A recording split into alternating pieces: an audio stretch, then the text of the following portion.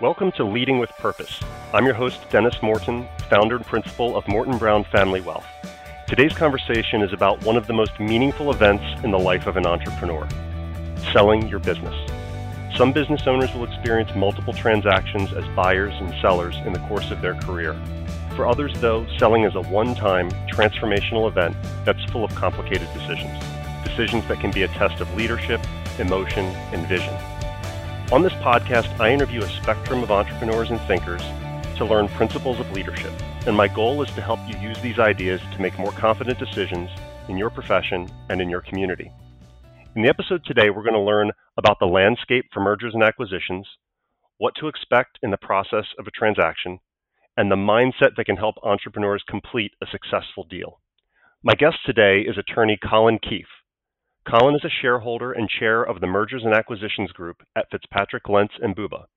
His practice has an emphasis on representing sellers in 8- and 9-figure strategic and private equity transactions, with buyers being both national and international. Colin represents banks and financial institutions in many of the Lehigh Valley's largest commercial financings. In addition, he handles construction contracting, real estate sales and acquisitions, and general corporate law.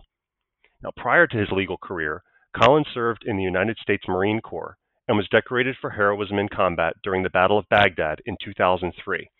So, Colin, welcome. And first, thank you for your service in uniform. How are you? I'm doing well, and thank you for your service as well, Dennis. I love that we have that in common. It's something that we've talked about before. And kind of wanted to explore just the arc of your career, right? So your experience in the Marine Corps shaped you professionally. It's shaped some of your work in the community, and we're going to touch on that later. But talk us through the arc of your career from civilian to Marine to attorney. Sure. My career as an attorney is in many ways builds upon my earlier life. And so it's really sort of, in a weird way, the arc of my life as opposed to the arc of my career that's relevant. So I grew up in New York, in Westchester, the suburbs just north of the city, where I was a fairly typical suburban kid. Had my angst and whatnot, as we all do. I came out here to the Valley to attend Lehigh University and run track. Unfortunately, that was back in '97. Unfortunately, the first time around, I didn't do as well as one might hope. And I only made it 3 semesters at Lehigh. And then I wasn't doing how I wanted to do academically. I wasn't doing how Lehigh wanted me to do academically. And we mutually decided it would be best if we parted ways. My family has a strong tradition of military service. My father is a decorated Army veteran. Both my grandfathers were in World War II. My great-grandfathers were in World War I. It goes all the way back. Wow. So that was definitely something I'd kept in the back of my mind. And because my father was in the Army and I had a need to be better than my father, I joined the Marines. No offense taken either. So, apologies to all the Army vets out there. But, what is life without a little inter-service rivalry? That's right. So I joined the Marine Corps in '99. I served for nearly 5 years. I was in the infantry, a heavy machine gunner. And towards the end of my enlistment, I was a sergeant with a combined anti-armor attack team in the 3rd Battalion, 5th Marines, and we fought in the initial invasion and occupation of Iraq in 2003. So you and I were there at the same time. I didn't realize that our service periods coincided almost symmetrically. I started in '99 and was in the same theater in 2003. That's interesting. I was not aware of that. Where were you? I was in Kuwait. I was at Ali Al Salim Air Base. I was Patriot Missiles, so we kind of provided the overhead cover for the maneuver units going north. Well, I was one of those maneuver units going north. Excellent. We were one of the very first across the giant sand berm that separated Iraq and Kuwait. Mm-hmm. We blew a massive hole in that and drove through. We took the oil fields in the south and then went up between the rivers to Baghdad, to the east of the army. The army was going sort of hooking in Baghdad from the southwest. Then after that, actually I went up to points north for a little while, and then I occupied a town called Diwania for about 3 or 4 months before I rotated out. So when did you end up back in the United States? So we rotated out in July, I believe it was. My enlistment had actually run out about 8 months prior. Hmm. There was a large group of people in my unit for whom that was the case. And so they actually rotated us out in July of '03. Wow, we really did overlap. That was exactly the time that I came back. So you kind of went through that initial phase of the invasion, and then I'd been stop lost as well, and then you kind of come back. Did you immediately leave the Marine Corps? I mean, was there a window of time? Yeah, I pretty immediately left the Marine Corps. Hmm. They processed us out pretty quickly. I drove back across the country to Lehigh, and there was a dean there by the name of Dean Basso. She was the dean of students. Around about mid to late August, about a week before classes started, I just showed up at her office and I said, look, I flunked out of here about 5 years ago, but I just got back from Iraq about 2 weeks ago and I'd like to get back into school. Do you think that could happen? And she didn't hesitate. She didn't call somebody to ask. She just said yes, and she marched me right down to the registrar's office and registered me for classes. Wow. She was great.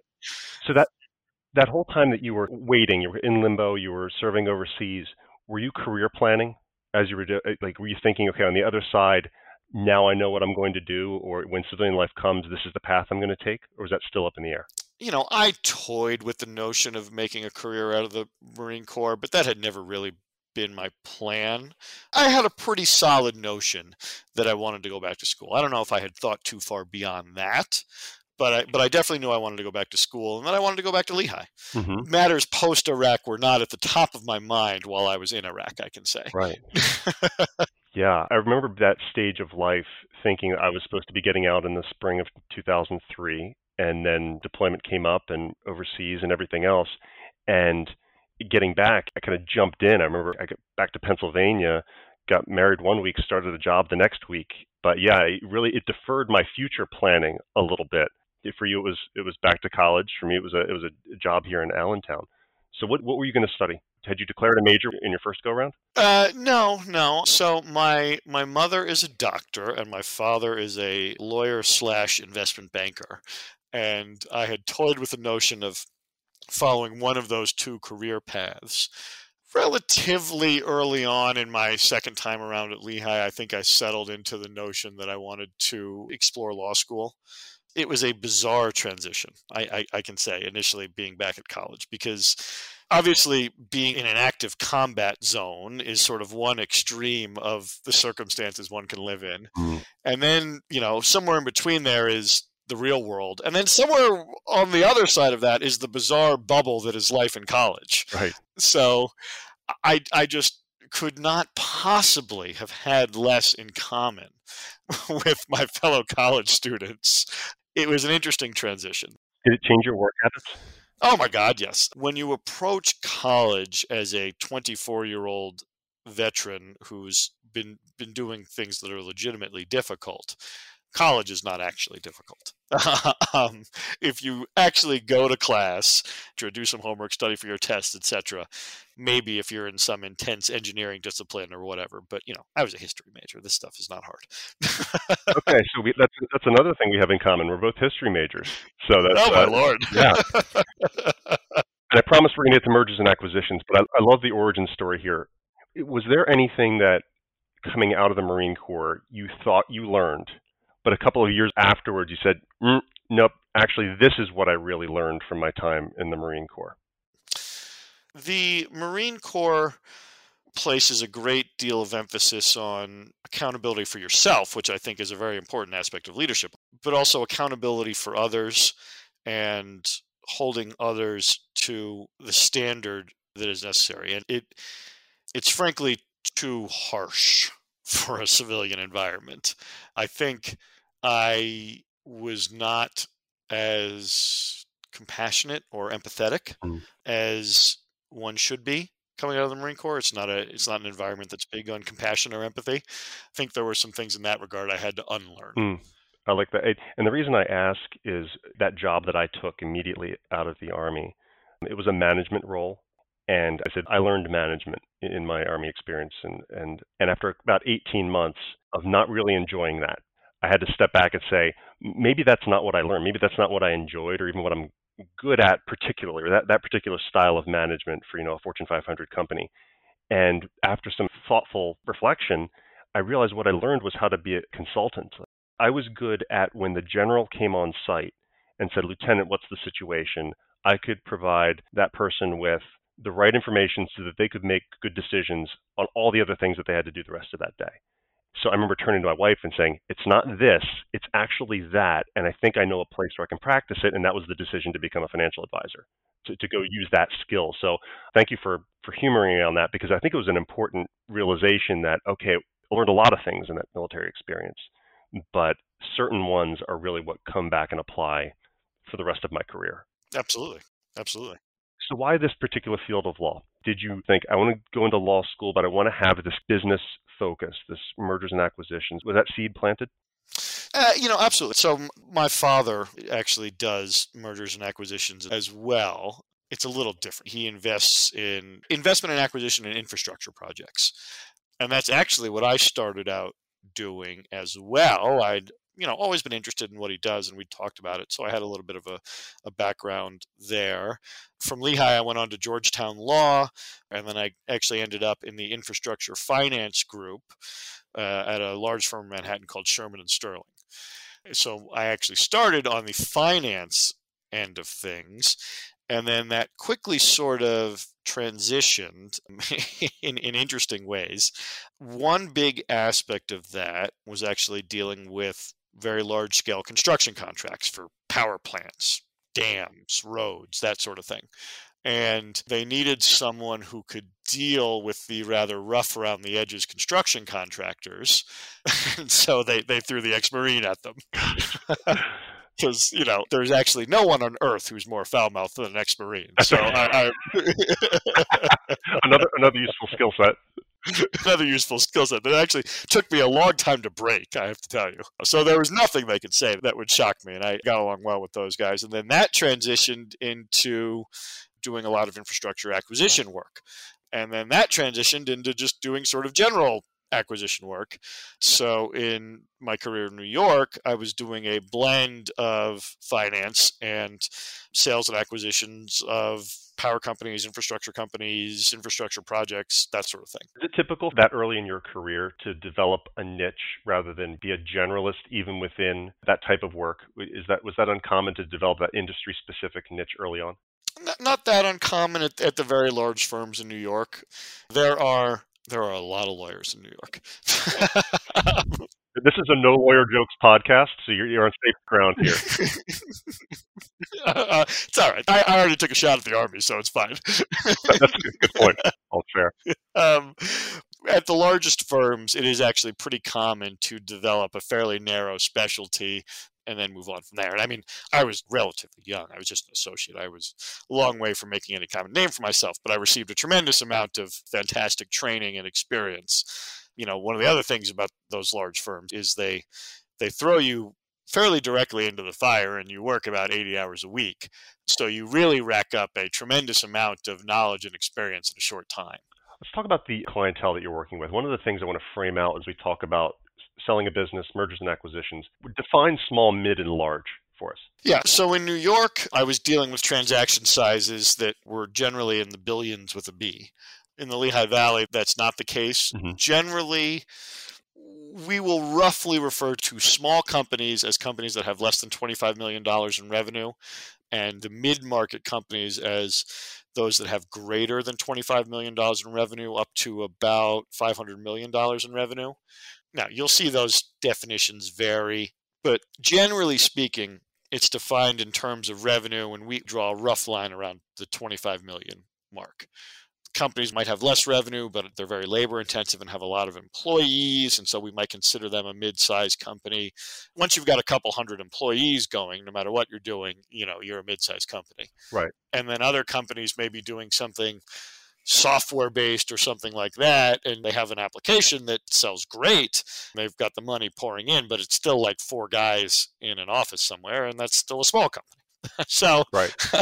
It's inherently fuzzy. So you get this experience at a large firm, then fast forward, you arrive in the Lehigh Valley, and the opportunity set is different. What changes for you when you start doing this type of work in a community like the Lehigh Valley? Well, I mean, I will say it all changed for the better. I very much enjoy what I do now more than what I did in New York. The Lehigh Valley is a fantastic place to be a lawyer and to be an M&A lawyer. So the Lehigh Valley is both literally and figuratively a AAA town, is how I often explain it. Well put. I like that. It is not Philadelphia. It is not New York. But it is certainly not the back of beyond either. Right. And so you get an excellent mix of a certain level of size and sophistication to the businesses around here without having to deal with some of the things you might have to deal with in New York and Philadelphia, and without having to navigate some of the hurdles you have to navigate there. Now, having said that, it is important for an attorney practicing here to be able to tangle with those private equity buyers out of the larger cities and their firms. But you have to sort of at the same time maintain a certain amount of small time values, responsiveness, personal relationships, pricing, frankly, that comes with operating out of a place like the Lehigh Valley. Whether by happenstance or by my own personal drive to succeed here, I happen to find myself, and certainly my firm, well suited to bridge that gap. In 2019, my firm did $500 million worth of M&A transactions. How has that trend been over the years? Has that been consistently growing? How has it changed over your career? It's grown quite a bit, and it's hard to say whether it's because the M&A practice here has grown and we've gotten more deals, or because the Valley itself has grown and is doing more deals.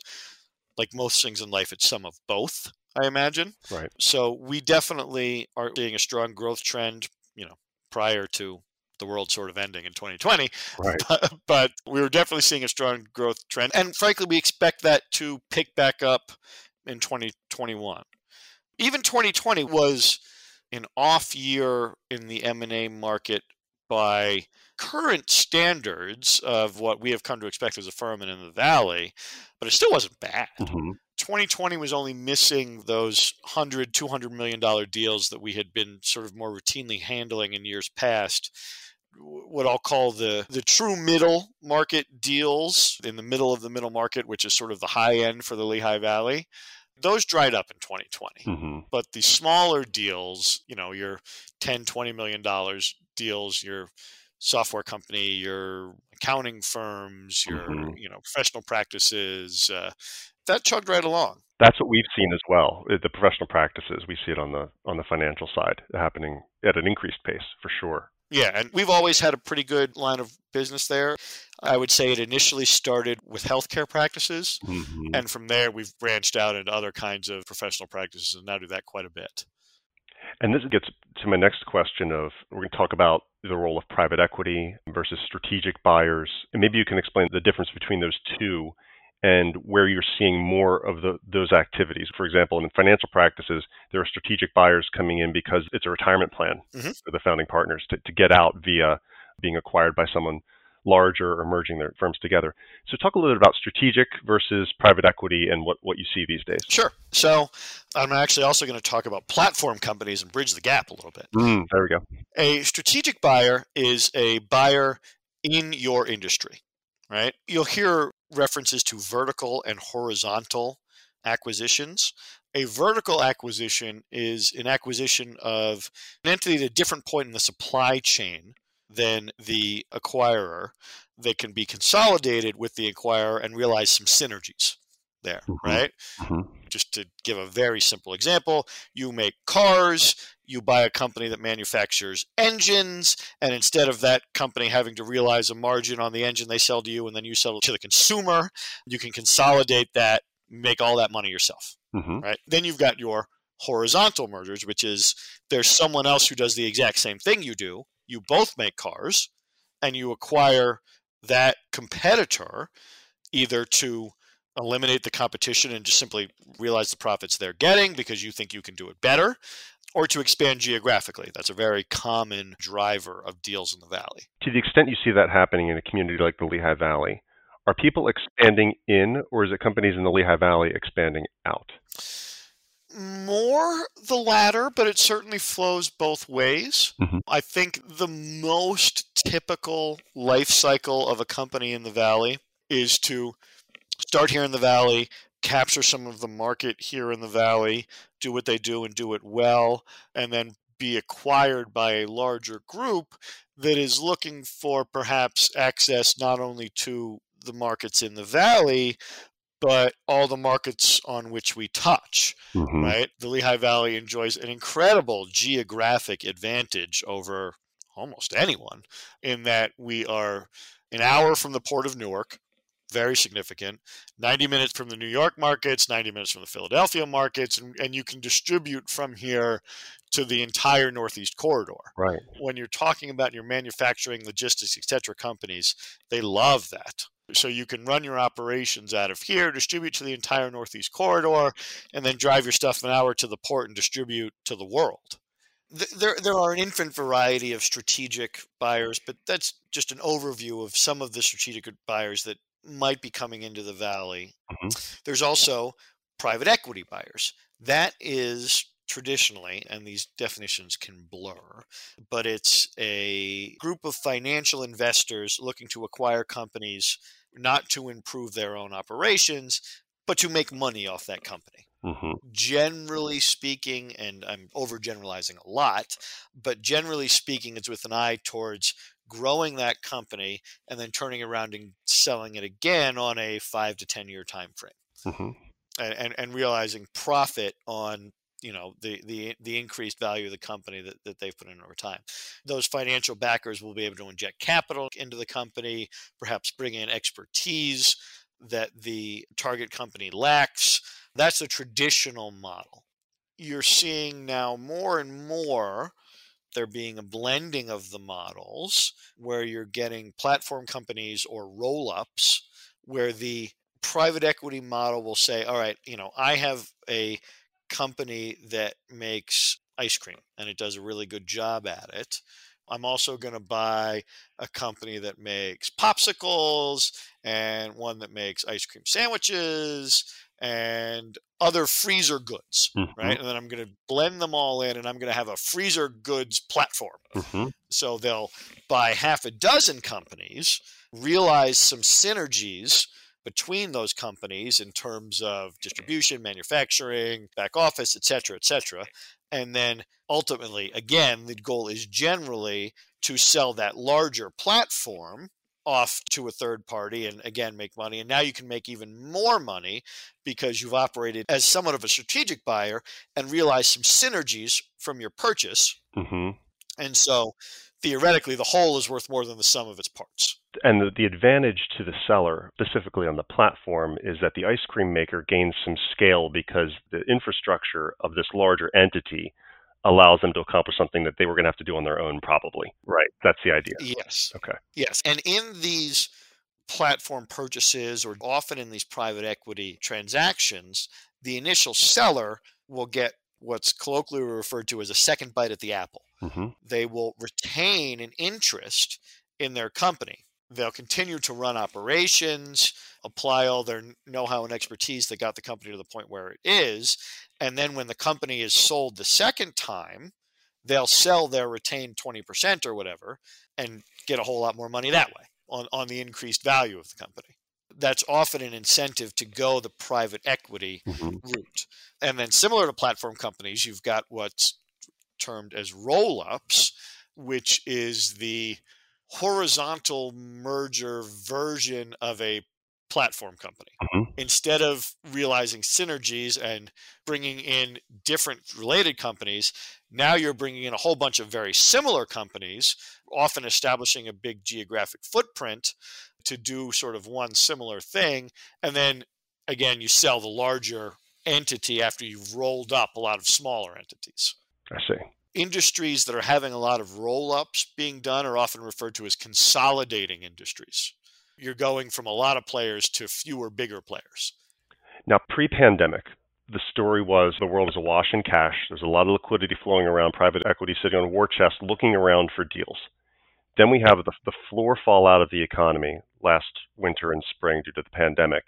I can imagine there was a lot of salivating on the part of the private equity funds looking around saying, are there any deals out there?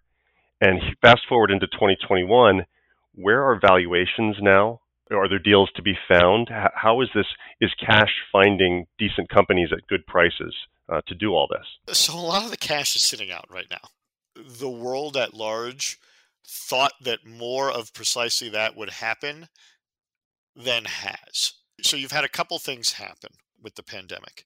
Obviously, the bottom initially fell out, but then the stimulus back in spring was actually very effective. I've heard it referred to as the most effective economic stimulus in the history of the United States, and I think that may be accurate. Right. It really got a lot of money to a lot of the appropriate places it needed to go really pretty darn quickly for a government operation. The PPP program especially worked. Now, were some of those funds misallocated? Of course. The economy was on fire, and the government was trying to spray it with a giant fire hose. Right. When you're trying to spray a fire with the fire hose, you don't get overly concerned when some of the water goes on the neighboring house.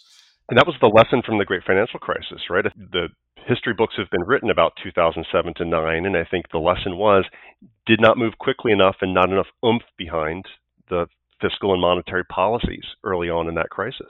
Yeah, and I think they did learn that lesson, and they did a lot better this time.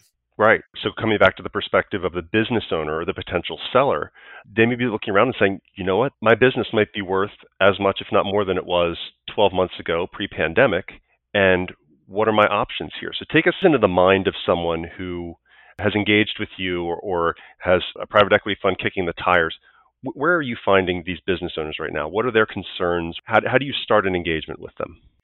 Well, I think there was a greater expectation of desperation, right? That there would be a lot of desperate business owners, and there weren't. Because of PPP, because of other things, there weren't a lot of desperate business owners. There were a lot of business owners who maybe struggled and had an off year, but they were kept afloat by PPP.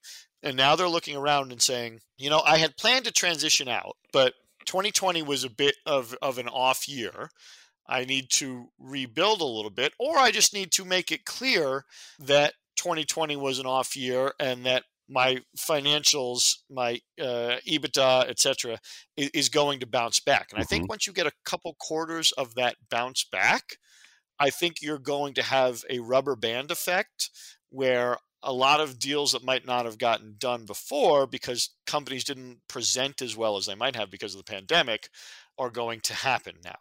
So that business owner who has perhaps been sitting on a company and been wanting to retire, been needing capital for growth, wanted to explore another opportunity, I think now they're in a position to, once things fully bounce back, to put their company forward in the best light and say to these private equity groups who are still sitting on cash, right? The market is still doing quite well.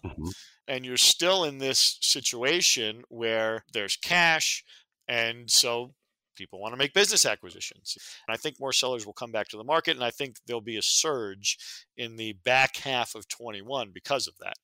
If you're a seller right now and you've had some initial conversations with a private equity group or a strategic buyer, the first thing to do is get your books, your financial history in a position where you can tell your story. Right. Your financial statements are not just numbers on a sheet. They are the story and the history of your business. Oftentimes, especially with your smaller businesses, they aren't presented in the way to put your business in the best light. Presenting a business for sale is very different than operating a family business that you started and, are making a nice living off of.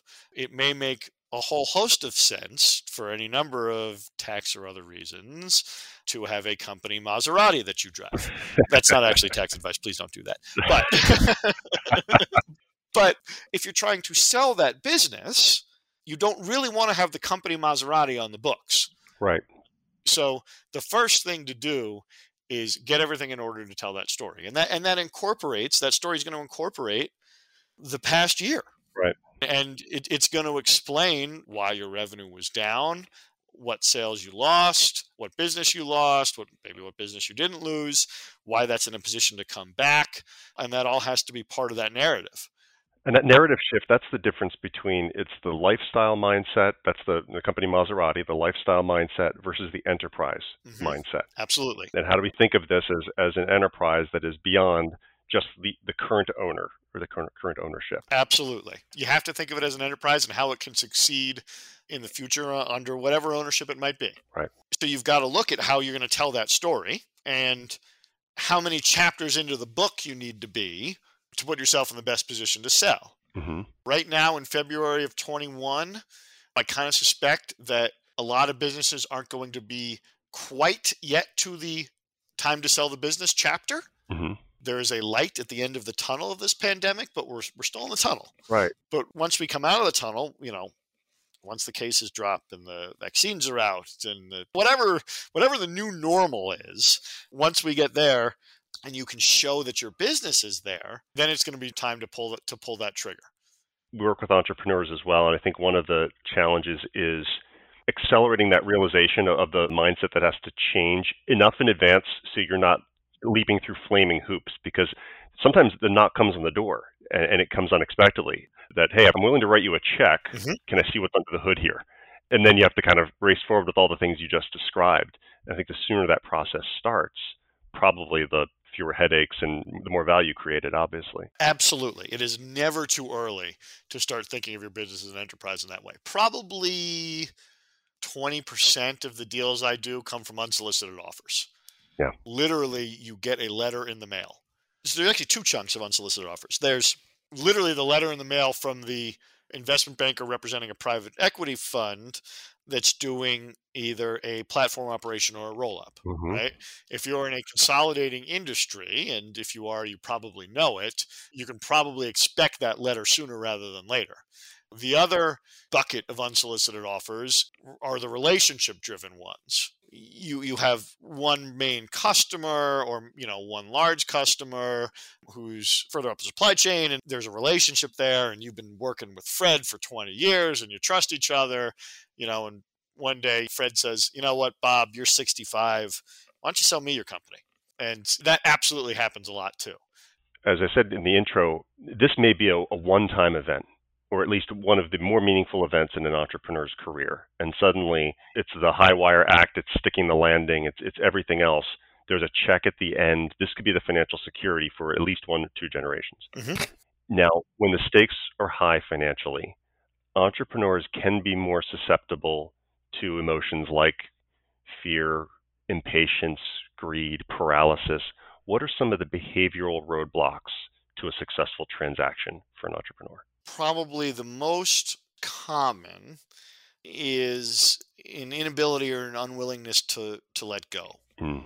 And if you've built a company over 25, 30 years, whatever it may be, poured your blood, sweat, and tears in it, gotten your livelihood from it, you have an emotional relationship with that company, with the people that work there, and with the enterprise itself. It can be an intense emotional relationship. The concept that you're going to sell that company, let somebody else run it, and do with it what they will, is difficult for some people in ways I totally understand. And so sometimes people will realize that if you sell your company for $10 million, you inevitably have to relinquish control. And then they'll try to control and micromanage other aspects of the transaction, the company. They'll grasp for control in other areas, which will lead directly to the second biggest issue, letting deals die or obsessing over insignificant points, feeling the need to win, but losing the overall picture of the transaction as a whole. You have to define what winning means for you and stick with that, right? Also, you use that term letting go. Like, what does letting go mean? Because, if you're only letting go of certain parts, well, those are the things you're holding on to are pretty valuable things. So what Absolutely. does letting go mean? What does winning mean? And the most trouble people have letting go is when they're expected to stay on and run the company, Mm. but they're not going to own it anymore, or they're only going to own, say, 20% of it, and they're going to be reporting to other masters now. Right. That can be a very lucrative formulation, but it's difficult. Hmm. It's difficult when you run your company your whole life to listen to somebody else try to tell you how to run it. People definitely struggle with that.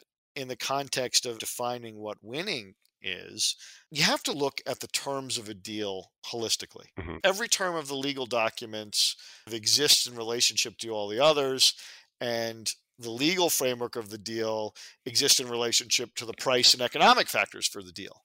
The price is what it is, but in terms of when that's paid, escrows, earnouts, seller financing, et cetera, those all allocate risk differently in a transaction.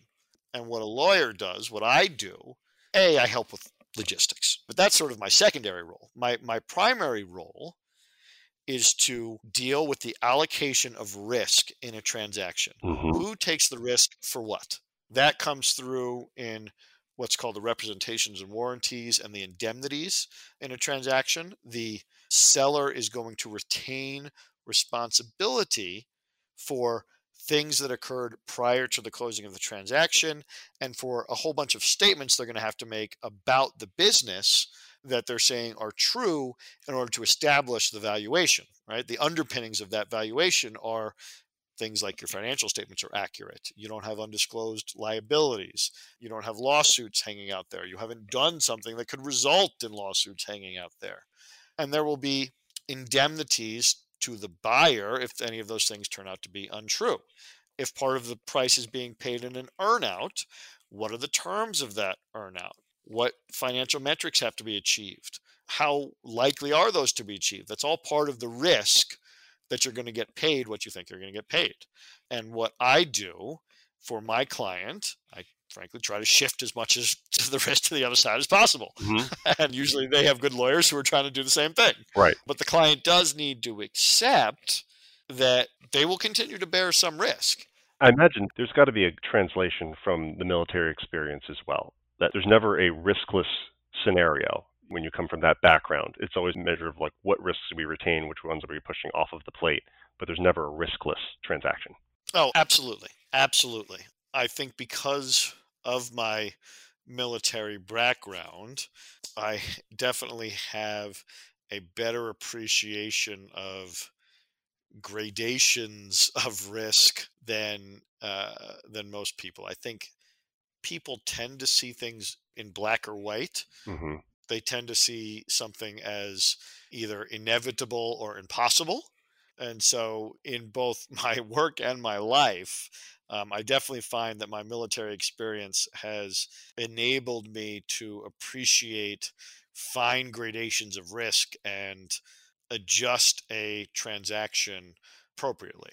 You've stayed engaged with the veteran community. You were telling me earlier about one of the projects here locally, a cause that you've supported that specifically helps veterans. Can you tell us a little bit about Victory House? Sure. Victory House is a shelter on the south side of Bethlehem. It's specifically a men's shelter, and half the beds are dedicated to veterans specifically. The homeless and rehabilitation and struggling population among men specifically is an underserved population. It can be difficult for men struggling with homelessness, addiction, etc., issues of that nature to find services. And Victory House really steps up and tries to fill that gap.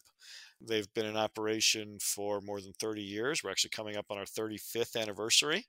And they've done tremendous work in serving that population and transitioning them back into society. They do great work. I've been fortunate enough to be on the board for the last 4 years or so. Victory House is always looking for any help anyone can provide. If any listener can provide any support, just jump on their website, and it's really a great cause.